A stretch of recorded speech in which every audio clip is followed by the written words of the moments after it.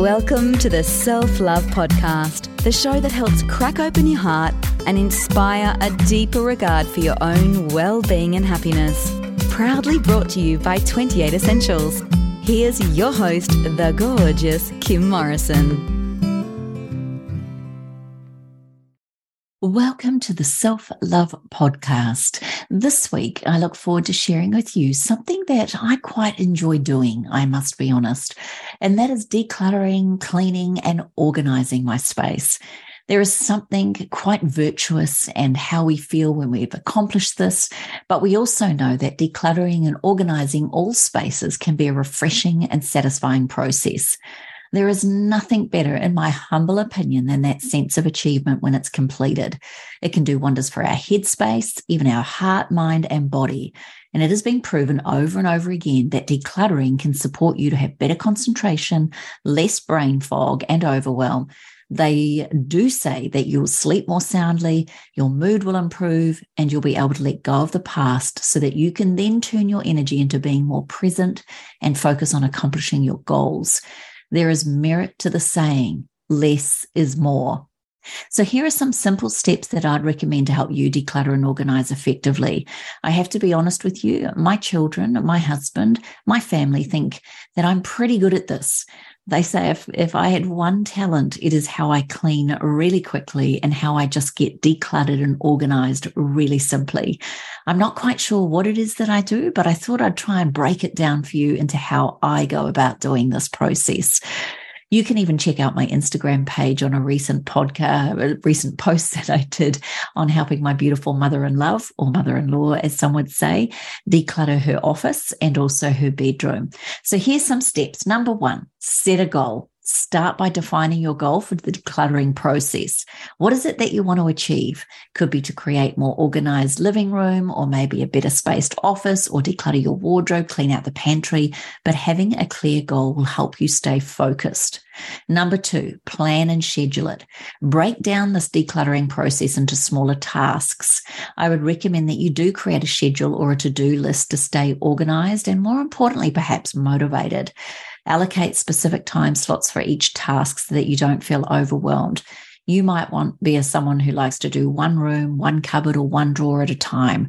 I personally like to get stuck in, set aside a day or 2 days, and allow a day for each room. Some rooms may require more, of course, more time, but if you can break it down, then this will help keep you on task. Number 3, sort and categorize.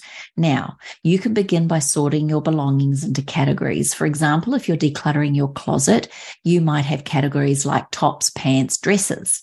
If it's your pantry, it might be tinned foods, spreads, oils, baking foods, and spices. Or you could do what I actually do, and that is I pull everything out of the space into another room or into the kitchen or wherever I am, and I try and sort them into those categories as I go, as I pull things out. So you can do this, and so that therefore you'll know how to put them all back. I do believe this step helps you to see what you have and helps to make it easy to decide what to keep, donate, or discard. Then comes number 4, the decluttering process. You need to take each category one at a time and make decisions about each item. Ask yourself questions like, do I use this regularly? Or as the amazing Marie Kondo would say, does it bring me joy? If the answer is no, consider donating it or discarding it. But you've got to be honest with yourself and avoid holding on to items that are out of guilt or sentimentality. Some things are really special, so you need to make sure you allow space. But if it's something like maybe someone gave you a beautiful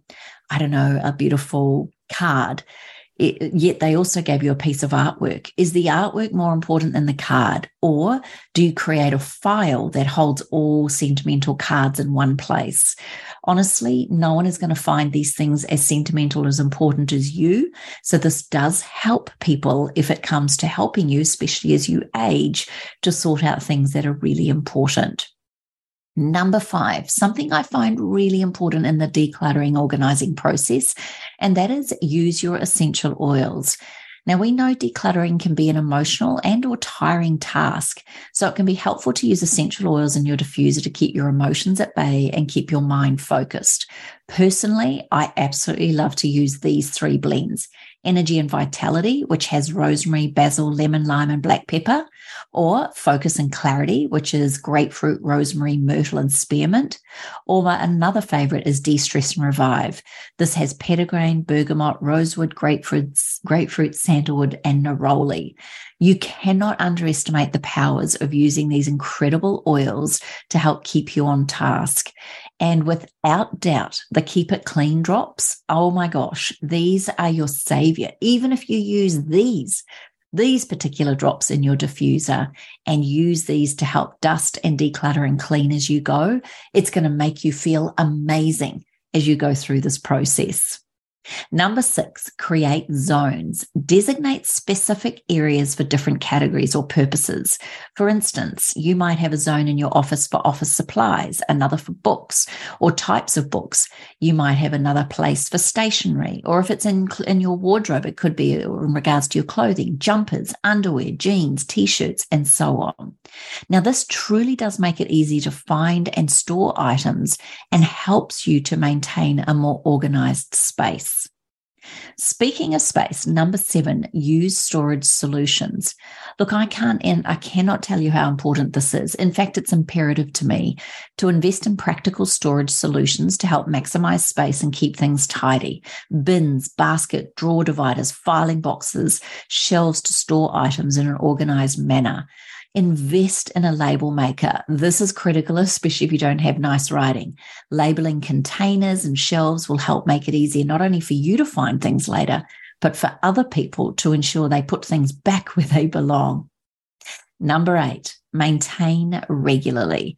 Once you've decluttered and organized your space, make it a habit to regularly maintain this area. Spend a few moments each day or set aside a specific time each week to tidy up and put things back in their designated places. This is easier to maintain once you have organized space than to tackle a big decluttering space later on.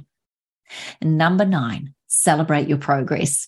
Acknowledge and celebrate your accomplishments along the way. Take a moment to appreciate the improved functionality and aesthetics and beauty of that space. Take photos, enjoy it.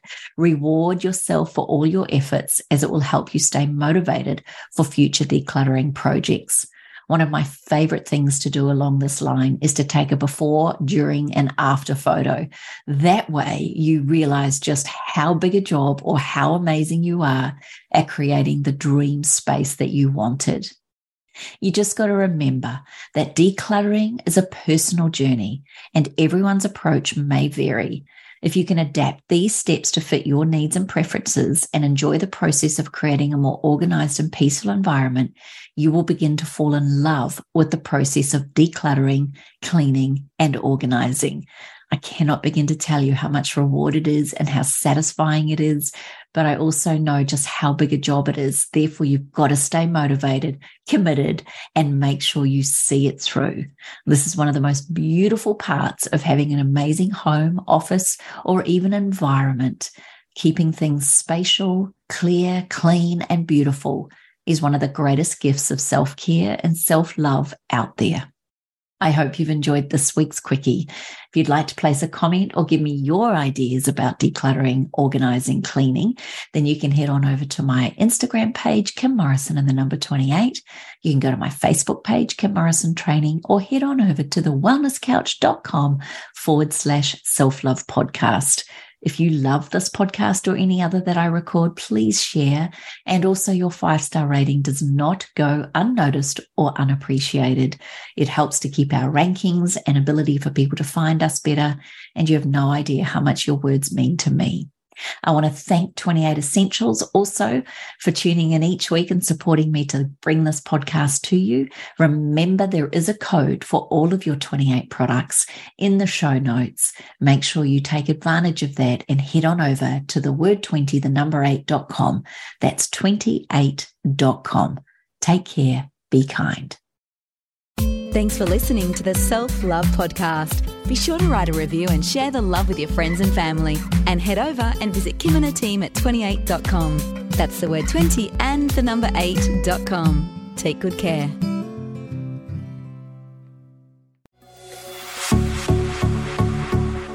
This has been a production of TheWellnessCouch.com. Check us out on Facebook and join in the conversation on Facebook.com/TheWellnessCouch. Subscribe to each show on iTunes and check us out on Twitter. The Wellness Couch, streaming wellness into your lives. Whilst the Wellness Couch presenter endeavor to provide accurate and helpful information to their listeners, these podcasts cannot take into account individual circumstances and are not intended to be a substitute for health and medical advice from a qualified health professional. You should always seek the advice of a qualified health professional before acting on any of the information provided by any of the Wellness Couch podcasts.